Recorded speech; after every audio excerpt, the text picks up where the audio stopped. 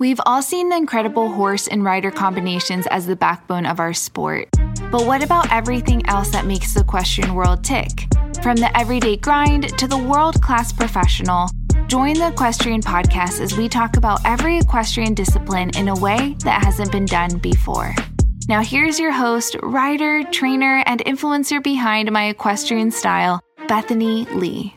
Hey friends, and welcome back to the Equestrian Podcast. I'm your host, Bethany Lee, and this is episode 268. Our guest today has been competing and riding for over 25 years, and she is a USDF bronze, silver, and gold medalist, all of which she earned on self-trained horses. This not at all defines her, but she has been struggling with bipolar disorder since she was 12 years old. Once she quoted in an interview, "I've always gravitated towards the more difficult and complicated horses because I feel like I'm kind of difficult and complicated myself." I love her perspective and her realness, especially when it comes to her and her mental illness, but also with just the realness of training and how in all of our training situations there are highs and lows. She really does talk about the lows because they really are learning moments, and she's really able to look back on those moments and see how far her and her horses have come. For instance, one of her most famous horses, which she has really kind of created her program around, is a horse named Knight. Let's just say our guest has coined the term Knight-splosions because of this horse. Without giving too much away, there have been highs and lows in Knight's journey, but just recently, our guest was given her gold USDF medal with Knight. So without further ado, I would love to welcome our guest today, Sara Carlisle. Hi, Sara. Hi, Bethany. Thank you so much for coming on. Thank you so much for having me. Where are you coming from right now? Where are you based? We're 20 miles northwest of Boston in Acton, Massachusetts. Okay, nice. Love it. That's nice. It's like Metro Boston. Yeah, and probably, still hot, but not Florida hot. It's definitely not Florida hot, but it's been like a lot in the 90s, and it's, a delicate flower. I don't love it. Yeah, that's up there. Absolutely. Yeah. Wow. Well, I'm so excited to talk with you. I would love to hear about how you first kind of got started in the equestrian industry. So when I was 4, we moved across the street from just like a little backyard barn, and I started riding there. And then when I was 8, the barn came up for sale, and my mom is an avid conservationist, and it was going to become housing developments. So she bought the barn with, I don't come from a horse family. My mom's a CPA and my dad's a consultant. So they bought the barn, and we kind of just learned as we went. And all of our horses in the beginning for like a decade were just things we got at the livestock auction in the town over. Wow. And so I started on just like naughty little ponies. And then I evented until I was 18. And then I begrudgingly switched to dressage because my trainer at the time switched to dressage. So I was like forced out of eventing. Oh, wow. And the first horse I showed dressage was my off the track thoroughbred Finders Keepers or Key. And he was wonderful. And so I've been kind of riding the underdogs my whole life. You have a passion, it seems, for working with horses that have behavior issues.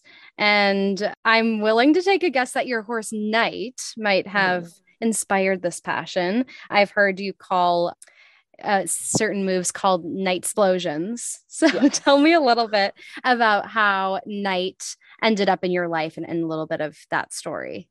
So I've always worked with horses with behavioral issues. I think probably just because I started on them. Mm-hmm. And my first client that I ever had was this wonderful woman named Laureen who would pull horses off the slaughter truck. And then she'd give them to me to back and break and restart.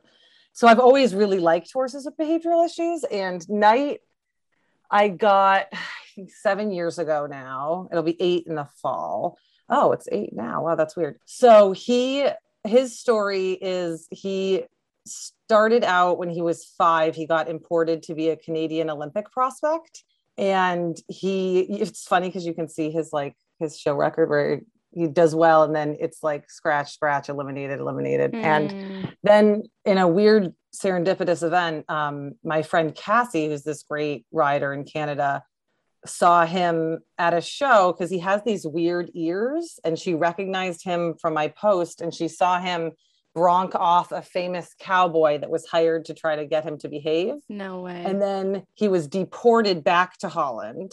And then he was re-imported, and in like sad horse, the dark side of the horse industry fashion, he was sold as a like amateur friendly schoolmaster to this wonderful woman who was in her 70s.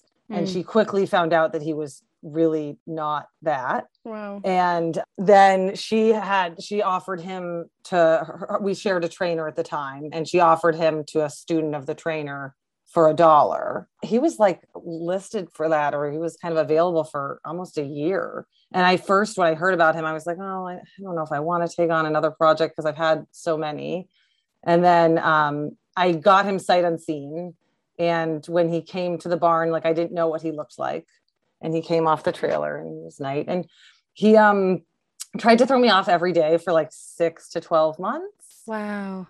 And his night explosions, we also have now started calling it nighting out. He really is athletic, and he can move sideways and buck in a very specific manner. So it took years and years of just being really patient and calm with him to get him to even just be able to do tests. My first few years, my goals were like, okay, I would love to be able to finish 50% of the tests I start. Wow. And that would be my goal going into it. And the first year, I think my goal would be like, I don't want to get thrown off in my white britches. And I really, if I could finish one test this weekend, that would be great. Because I would just I would get eliminated or excuse myself constantly. Right.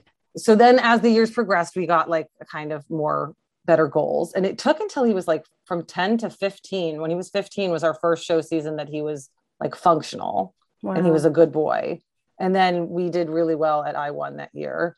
And then 16 was last year. He strained a suspensory in his front leg, so he sat out. So then at 17 this year, we went to Florida, and I don't know why I thought that I had a normal horse. And I like entered after 2 weeks of being down there, I entered at Global, and we regressed slightly. And I couldn't even get him down the center line the first show. Wow. So we got eliminated. And then he did get better, and he gets better. Even he's gotten so much better in his older age, but he's still, a little bit of a delicate snowflake.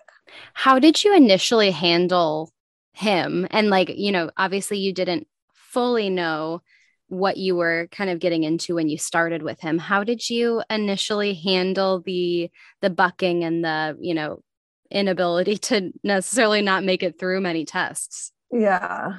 I ride with Kathy Connolly, who's wonderful. Like, she's such a good match for Night because she's so kind and she's so sweet. And she always says that horses don't want to misbehave.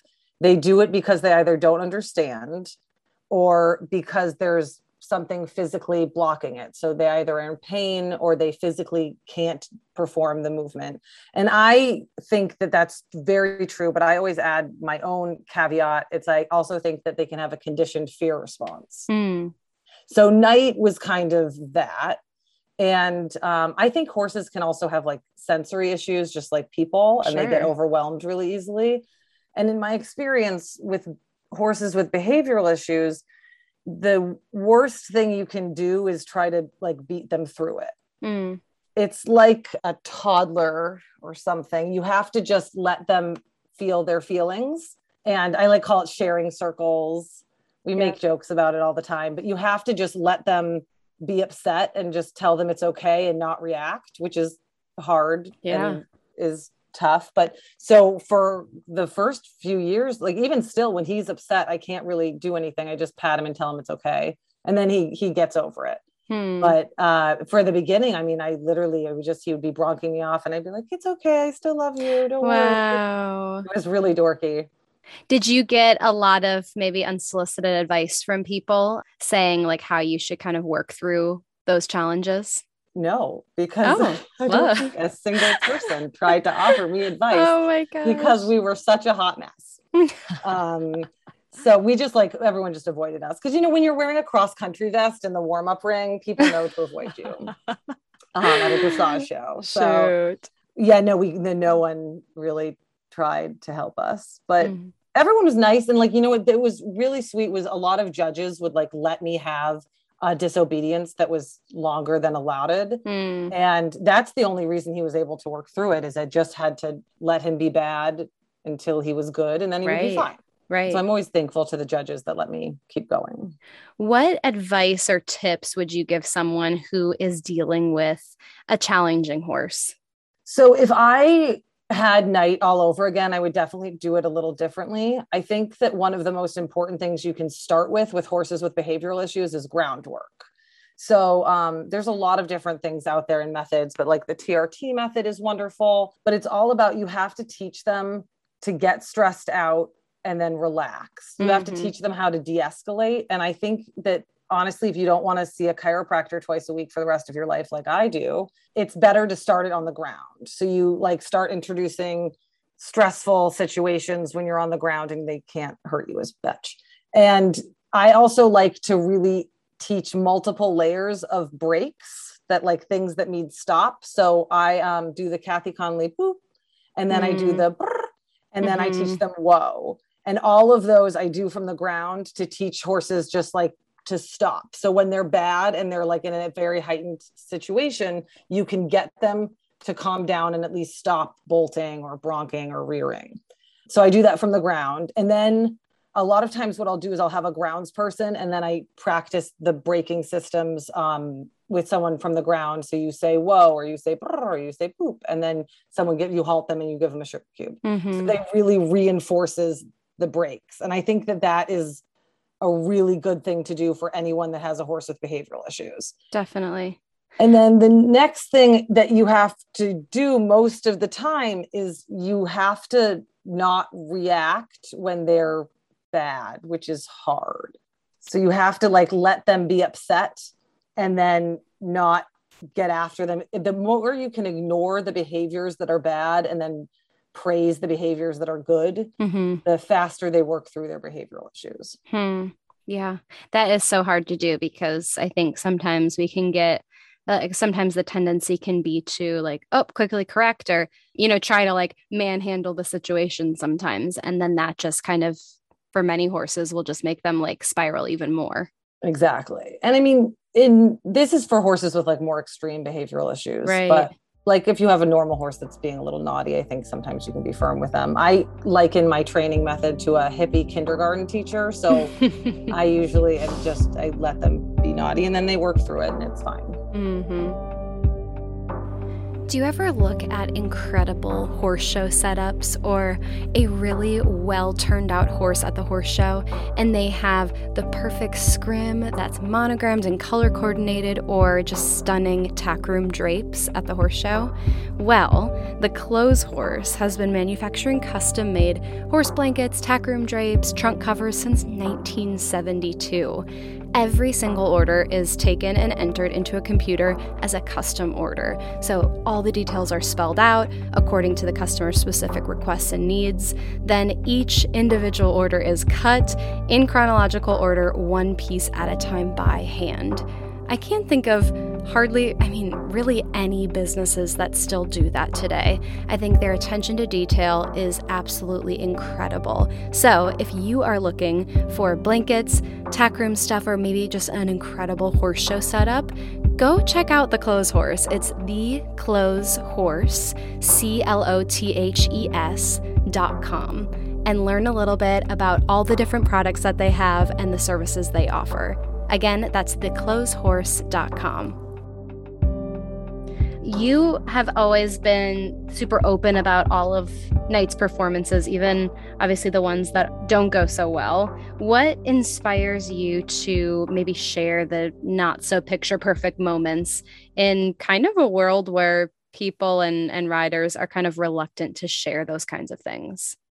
I've always really thought it was important to share the ugly parts of training, because the reality of life is it's not this curated image that everyone portrays on Instagram and social media.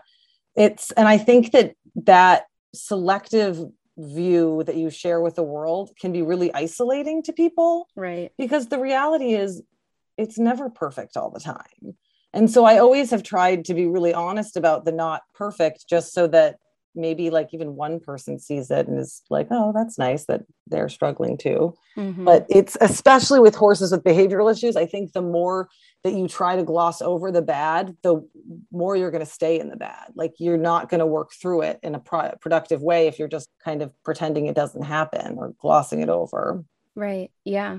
And while you've had some incredible like moments of improvement with horses like Knight and, other maybe problem horses in your program, a constant challenge can be like really defeating. Like mentally, how were you able to be resilient enough to keep showing up and putting in the work? It's really hard. Like I literally have cried on my kitchen floor many a time this Florida season after that first show, because we'd done all this work. We were so much better. He was like 26th in the country for I-1 the year before. And then we couldn't even go down the center line. I just like lay on my kitchen floor and cried hysterically. And it's really hard.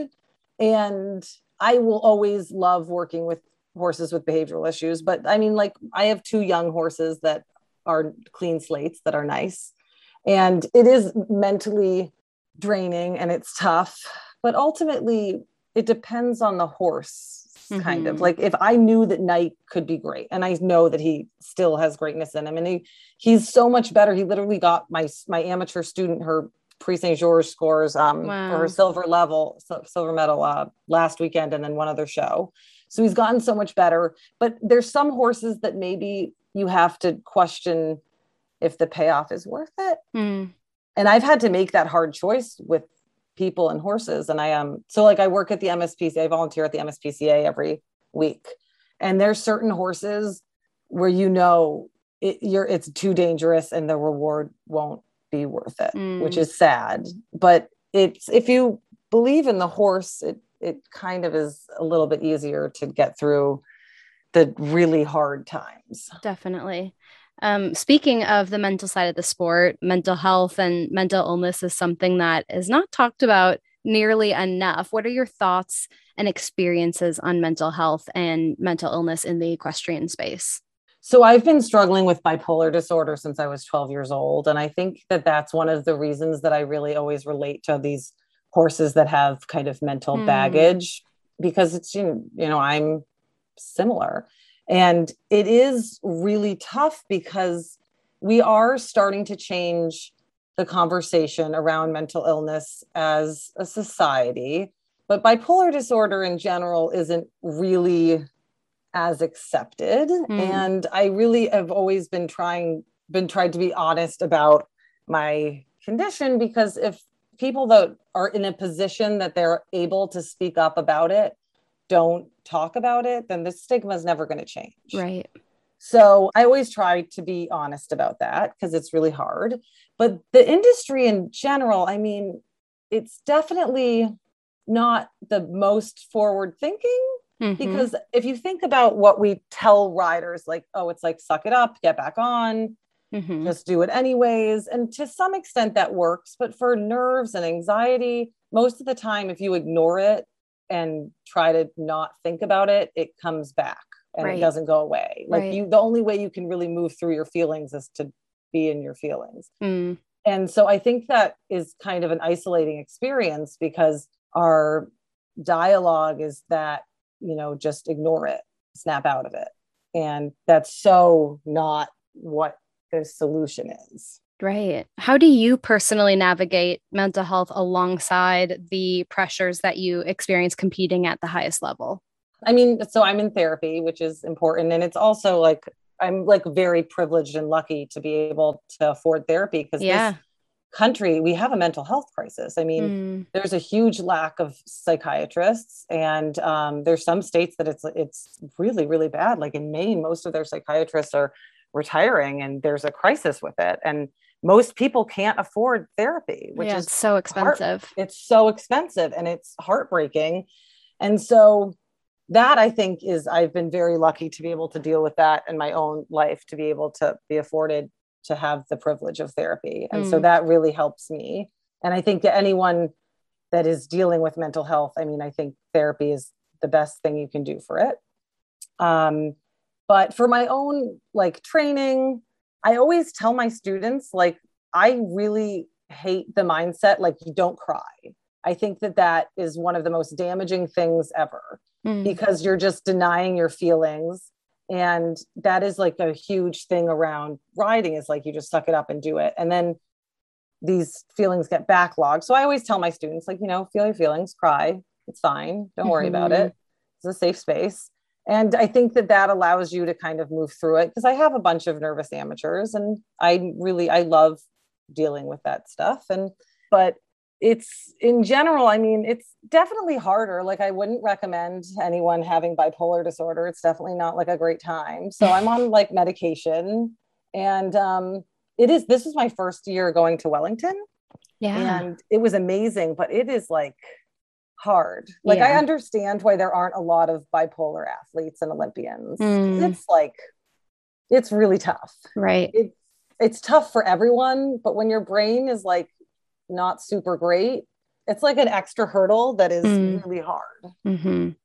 Yeah, absolutely. I think that your bravery and your strength to be able to be in this industry and work at such a high level while working with a mental illness is just so inspiring. I have family members, and I mean, that's the closest that I've experienced mental illness. And it does have such an interesting stigma around it. And I feel like a big part of that is that, like that they're like not as strong as anyone else, as maybe people who don't have a mental illness, or they're, not able to perform at the same level. And I mean, I feel like the amount of effort that you need to put in to your mental health to then be able to compete and thrive at an industry like this one that's so grueling and is nonstop, I just think is so incredible.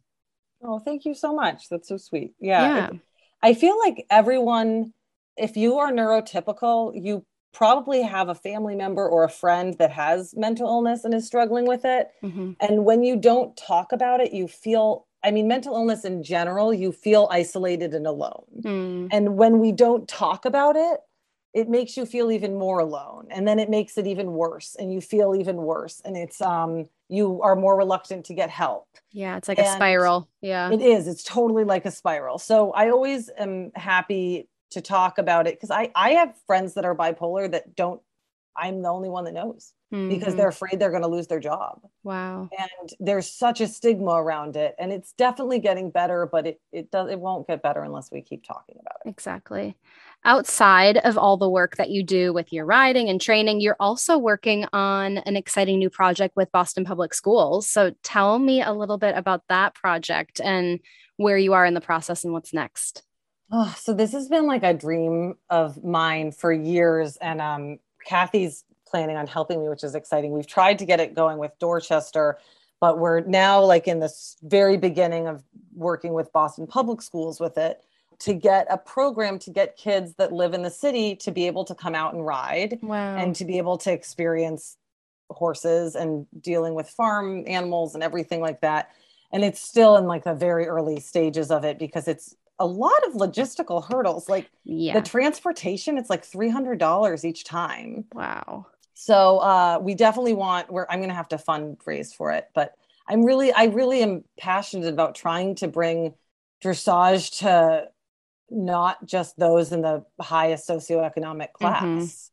And it's because I think that working with horses is such a wonderful experience that I don't think it should be reserved for just those that are privileged enough to be able to afford them. And I think we've touched on several topics that can answer this question, but is there anything else that you are particularly passionate about that you feel like other people in the industry either don't talk about or maybe don't know enough about? So one thing that I would love to see is for dressage to become more widely accepted and adapted by other equestrian disciplines. And I think that there's a stereotype around dressage that you only can be successful if you have like an expensive warm blood, or you pay a lot of money for your horse. And especially when you get to FEI, like the only way to do it is if you have this exorbitantly expensive, nice horse. Right. When reality is dressage is so beneficial for every discipline and every breed. And I see it every week at the MSPCA. Like, you can make these horses that maybe have some issues, you can get them to be obedient and focused and submissive. And then I think that any breed can be successful, especially at the lower levels, but especially like off the track thoroughbreds, they're so versatile. I love the thoroughbred incentive program because it gets them more coverage and more notice. Totally. But I mean, my junior took my little off the track thoroughbred dragon to a show last weekend and got in the 70s. So they can be just as successful. And I would just love to see more off breeds and more people implementing and working with dressage. Definitely. And I think that, having my background in hunter jumper, there's so much benefit to knowing the like lower level dressage and just lateral movements that really help keep a horse balanced, and collection and lengthening that is such a foundation of what we do in, our discipline. And I kind of like what you were alluding to, there's so many disciplines that would benefit from at least lower level dressage, at the very least, to really kind of get to know that understanding. I also think it helps develop feel for the rider, really knowing where the horse's body is underneath them, that it's a really hard concept to teach. So to be able to kind of feel that through lateral movements, I think is super helpful for any discipline. Yes, totally. I mean, it's so important. And I just would love to see the stereotype of it being kind of untangible, dispelled a little bit more. Definitely. Well, Sara, thank you so much for taking the time to chat with me today, share a little bit about your life and some exciting things happening right now. But I wish you all the best. Thank you so much for having me. It was so wonderful talking to you. All right, that is all I have for you today. Thank you so much for tuning in. If you liked what you heard, please take a minute and write a review on iTunes. I would so appreciate it. It helps people like you find the podcast, and it helps me get some killer guests. Thank you so much, and I will talk to you next week.